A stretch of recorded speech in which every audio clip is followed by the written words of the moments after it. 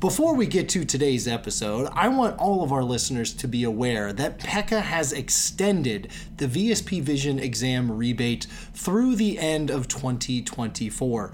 For those members participating, they can earn up to an additional $15,000 on their VSP commercial eye exams this year, 2023, and up to an additional $30,000 more in 2024. If you have not taken advantage of this incredible rebate, I highly encourage you to do so. Now, to the show. Welcome to the Practice Advantage Podcast. I'm Dr. Justin Manning, and here on the podcast, I interview experts from within and outside the eye care industry on the business management topics and advice that matter most to you, your practice, your patients, and your success. Let's dive in. Welcome back to another episode of the Practice Advantage podcast.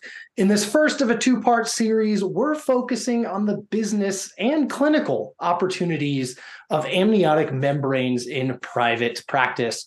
From a clinical aspect, amniotic membranes provide powerful healing opportunities for improving ocular surface disease, for a whole host of conditions. And on the business side, this clinical service generates significant revenue within the practice as well. So today, to discuss the implications of cryopreserved amniotic membranes, my guests today are Dr. Mila Ioussifova, a PECA member, first of all, and probably more importantly, the owner of South Waterfront Eye Care in Portland, Oregon, and dry eye extraordinaire. And I'm also joined by Roger Kennedy, Director of Marketing with BioTissue.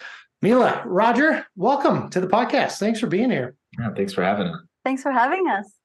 Now, before we dive into the business applications of cryopreserved amniotic membranes, Mila, how did you first get exposed and interested in bringing them into your practice? Sure. I opened my practice as a cold start practice in 2013. So we just celebrated our 10-year anniversary. And pretty much right off the bat, when I opened my practice, I really was hyper-focused on dry eye. I saw the need. I saw a lot of patients really struggling. So I started to invest in all these advanced technologies, the thermal treatments, LipiFlow, IPL really early on.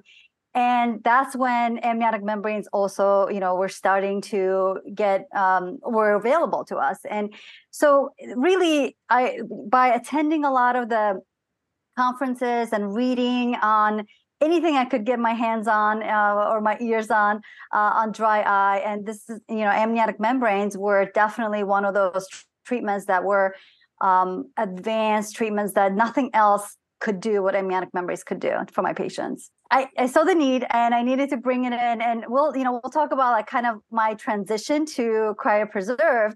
To be honest, I started with the dehydrated membranes because those were sort of it's probably your audience, our colleagues have the similar thoughts. It's less expensive. It's easier to maybe store. But I did not see the results that I was expecting to see with the dehydrated forms.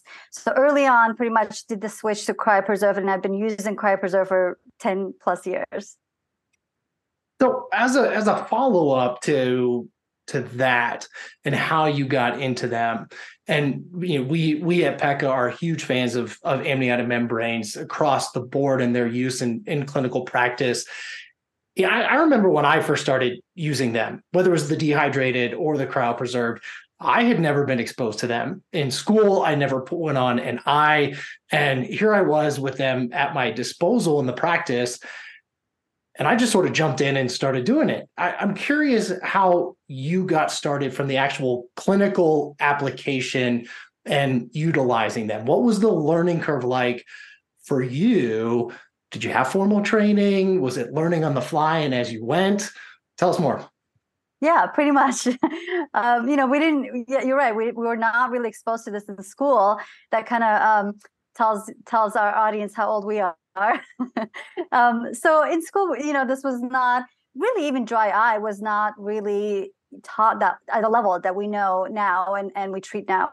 So really early on, my exposure was through reading, also maybe hands-on workshops at conferences. And but I got a lot of help from the companies too, from the representatives, from reps. And so there's a lot of support in when you get started. That's kind of the nice thing about getting started with these companies, is that they will teach you on how to apply. They'll come in and show you, they'll send you videos, any resources and things like that.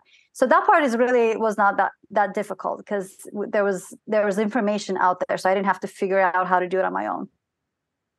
I think that's important. That support piece is really important, especially you talked about your passion at the beginning and how you knew you wanted to focus on dry eye. And as we're talking, and in your background, I see your LipiFlow device there, but having that support from the companies and the partnerships there in the actual formal hands-on training and experience makes a huge difference in how you bring something like this into your practice.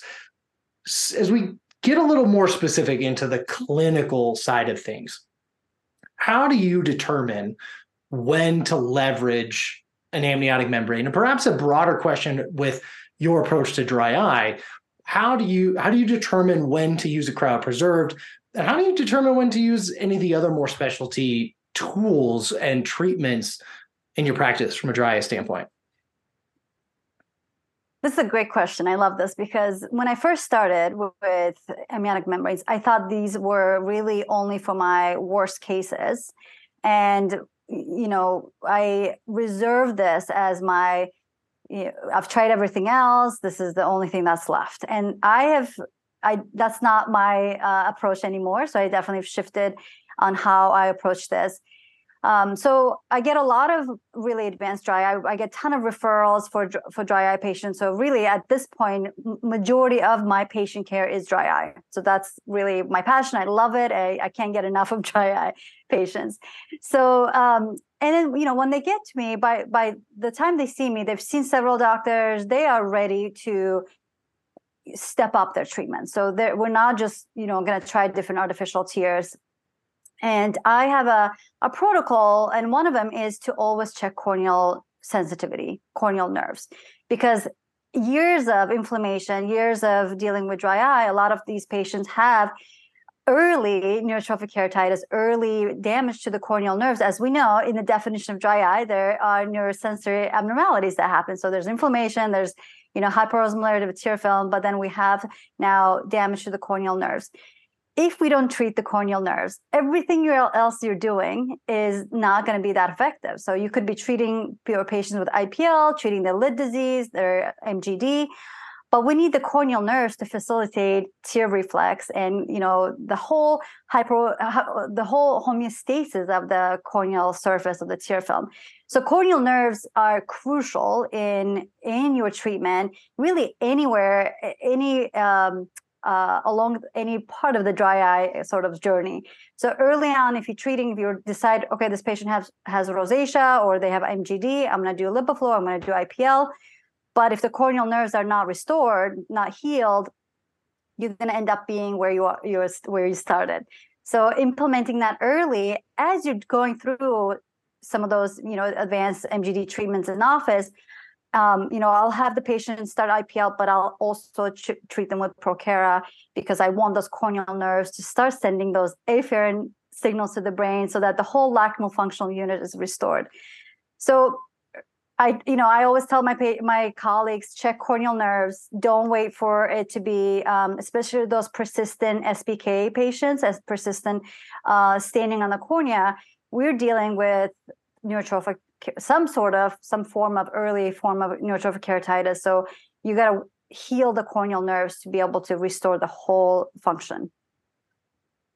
I was going to ask you, if you're from an approach standpoint, are you more conservative in when you leverage them, or do you prefer to use them earlier on in the process? And I think you made the best argument for why this approach early on is so important. And I think doctors, I know I went through that when I first started leveraging them in practice.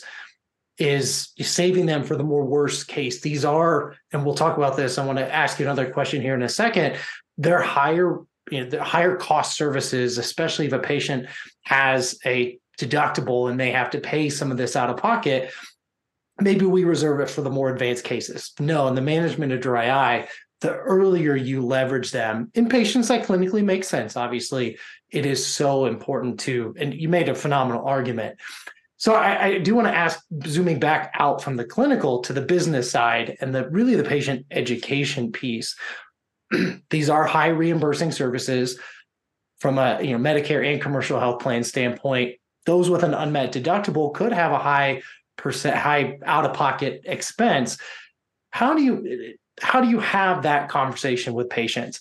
I ask that because I think we collectively as a profession, that's my opinion, we hesitate about charging patients significant dollars for the services we provide, much to our detriment. So how do you approach this?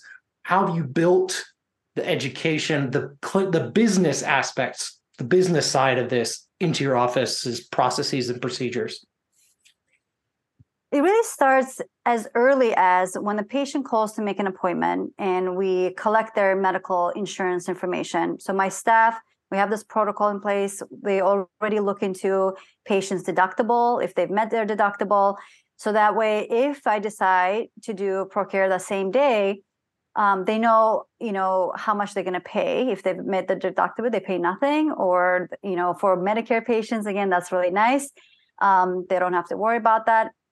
But the way I present it to patients is that this is one of the, other than pharmaceuticals, this is the only thing we have out of all of our dry eye treatments that's actually billable to your insurance. So patients like that. They like to hear that, okay, my IPL is not covered, my LipiFlow, we do, RF, we do MIBO, we do tear care, we do it all in our office, even autologous serum in PRP, but none of them are covered or billable to insurance.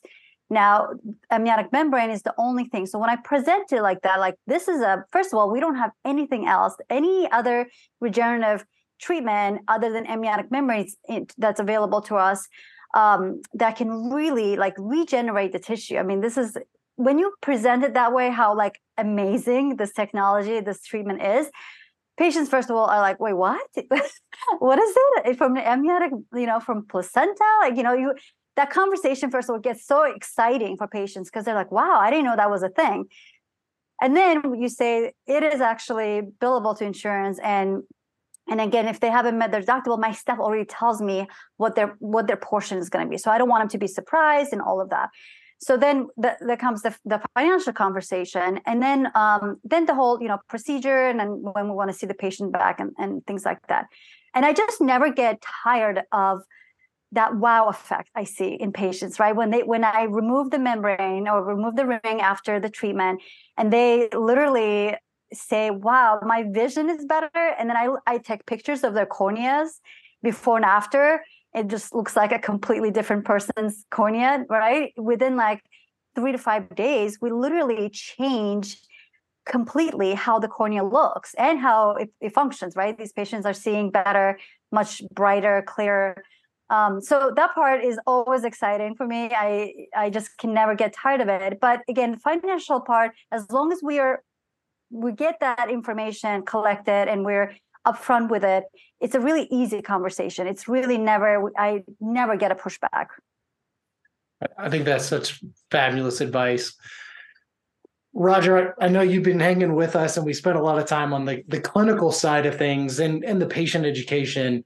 In the role that you play on the partner side of things and the experience you have with other practices and other doctors, what are some of the biggest challenges to implementation on the business side of things that you have seen in the space?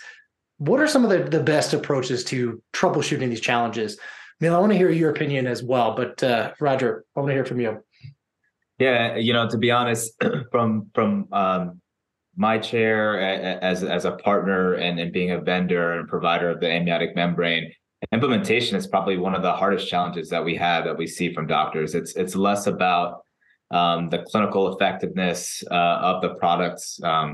Dr. Mila and all of you guys, right, have already spoken about how the science and the proven effectiveness of this product, that's kind of an easier sell. The harder sell is like, well, how do I incorporate it into my practice, right? So I think the biggest challenge that we find that a lot of doctors face, especially when first incorporating this technology, is which patient do I use it for and at what stage, right? It's just like the making of the watch, right? Like I bought my first amniotic membrane. I'm going to use it. All right, who do I use it on? And then at what stage do I use it? So I'm getting education as far as what, from a reimbursement standpoint, when it's appropriate, obviously medical necessity, and identifying, whatever the condition is, if it's something like corneal nerves that are a factor, right? Like when do I intervene there, at what stage, and what product is going to be effective there? And then everything beyond that, right? So up to, corneal ulcer down to, moderate dry eye. Second kind of, challenge as far as implementation, I think, is just reimbursement as well. And when I say reimbursement, is just understanding the nuances of if somebody's more retail in practice and they're starting to use amniotic membranes, what CPT code do I use? What kind of documentation is needed? Making sure that they get all their ducks in a row. If something were to happen, what do I do? Getting secure in that, in those kind of questions, I think is pretty vital to incorporating the technology. And then a little bit more tactical is just kind of just doing it for the first time, right? Just inserting it, especially if somebody's using both kinds of amniotic membranes. What are the nuances between the two as far as insertion? What you can expect from efficacy, what you could, do you need a bandaged contact lens, or is it the self-retaining? I'm obviously with Procura. So there's differences there, but just understanding what the differences are, when to use it, when it's clinically appropriate. And then once again, the reimbursement and all those challenges that we mentioned before. I appreciate that. Right, I'm going to throw another marketing specific question to you, and Mila, I'd love to hear your thoughts here too. Yeah.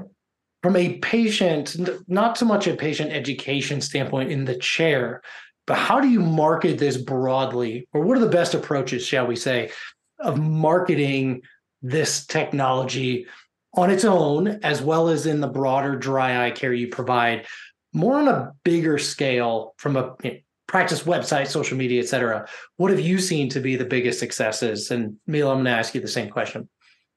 Yeah, and I'm going to actually take a little bit from what Dr. Mila said before. So I think understanding all the options, what's reimbursed, so I have a very vivid memory when I first got into the industry, when I first got into amniotic membranes, of being at a conference, and I was right next to Care Credit as a vendor. And I remember thinking to myself, why am I next to Care Credit with all these clinical vendors? And I was talking to the gentleman there and basically talking about just how expensive, especially these patients suffering from dry eye, somebody that has corneal involvement, somebody that has MGD, somebody has something else going on. It gets really expensive. The financial burden is really high for those patients. So the way we market amniotic membrane in general, it's pretty sophisticated science. So we try to simplify it as much as possible. We don't go into details as far as the science of what it works, outside of us saying that, it's regenerative in nature, it's natural, it's safe, and all of those kind of terms to put the patient at ease. But then just getting them to understand that you're suffering from a condition, and you essentially have a number of options, right? And there's a lot of limitations with all of the options, right? So if you think of something like steroids, extremely effective and fast healing, but nobody wants to be on steroids for a long period of time, right? You have prescription drops, which are great and not as invasive, pretty easy to implement at first, but from a compliance perspective, how long you have to be on those drops? You have to be on the drops for a lifetime, like compared to, an option that is going to be a little bit more invasive in amniotic membrane, but it's going to be fast acting in 3 days, going to have long lasting effects in 3 to 9 months. And just like not really steering the patient, but you're presenting all the options. And some patients are going to be like, hey, I just want to, I'm comfortable taking drops and I'm just going to do that. But I think patients, the more they realize that there's an option that is quick and long lasting, and reimbursable at that, right, and effective, that's something that I want to know more about. Whenever I talk to anybody at an airport or anything like that, and talking about what I do and the product and I commonly hear from lay people or potential patients, like, how come my doctor hasn't told me about this, right? So I think it's just the education of what the treatment options are and what it can do. I have a very strong love-hate relationship with that. Why hasn't my doctor talked to me about this question? Yeah. Mila, back to you. Any, from a challenges and implementation standpoint, anything we haven't talked about, and then on that broader practice level, not just in the chair, but practice level, how do you approach marketing to patients in this space? Yeah, I think we covered the challenges. I think that, and this may be not necessarily just amniotic membranes, but some of our colleagues are a little bit hesitant to, kind of dive into doing the advanced dry eye treatments. And really, like, I wouldn't even consider this at this point, not, like I said, it's not just advanced. It's like we have a lot of patients with dry eye.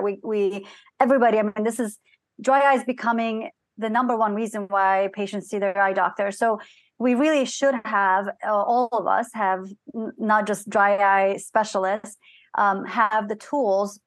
And this is one of those tools that you don't have to pay thousands of dollars for an instrument to get it in your office, right? In your clinic. You can have it, a small refrigerator or freezer that the company provides. It goes under your desk. That's how small it is. So you don't have to, I've heard that too from my colleagues. Oh, but you have to get a freezer. I'm like, yeah, it's like a tiny microwave size, So there's really no reason why you wouldn't want to have this in your clinic. And it's not a big investment, and it's reimbursable. And again, that burden on patients, but also your office, it really is covered from all angles. And it's one of those things that the other question is the marketing. Yeah, we have some internal, we have like pamphlets where the patients are sitting, we have information. So a lot of patients will be waiting for their eye exam. They come in, they're like, what is this thing? Like, can you tell me about this? And, so I can talk to them. We also have this digital monitor in our room. It's called Checked Up, and it has all these educational, posters that I use a lot for patient education, but also has some not like commercial that with voice, but has some picture commercials, and ProCare is there. Like, we get to use. So patients again will ask me, like, what is that thing that goes? Is it a contact lens? So again, that'll be a reason to talk about it if I'm not bringing it up. But the biggest marketing tool for us has been word of mouth. Patients get this treatment. And then I have I'll have a patient that's referred from another patient coming in saying, I have dry eye. My friend had this thing put in her eye for 5 days now. What is that thing? It was like some placenta thing. So that word of mouth, and I also get from other providers. I've had naturopathic doctors, rheumatologists reach out to me because these are the patients that I'm treating, and they go back to their doctors and tell them about this amazing regenerative treatment they had, and that transformed their vision and how their eye felt. And those are the providers that are asking me, what are these things, stem cells? Or they'll ask all these sorts of questions, and I love that, because then I'll send them an email, or I'll get on the phone and tell them all about it, and I get referrals from them for dry eye, and specifically some of these treatments as well. I think that's a really important point that you make, is not only the opportunity of just communicating it to your patient base who may not need it that moment in practice, but communicating that you are providing this care and this type of technology to the providers who are outside of eye care, who are engaging with patients who will ultimately benefit from this type of technology. Mila, Roger, I can't thank you enough for joining the podcast, sharing your wisdom, expertise with our listeners. We always wrap up with the same question. We believe leaders are readers. What are you currently reading? Currently I'm reading Think Again by Adam Grant. So it's a pretty cool book if you guys haven't read it already.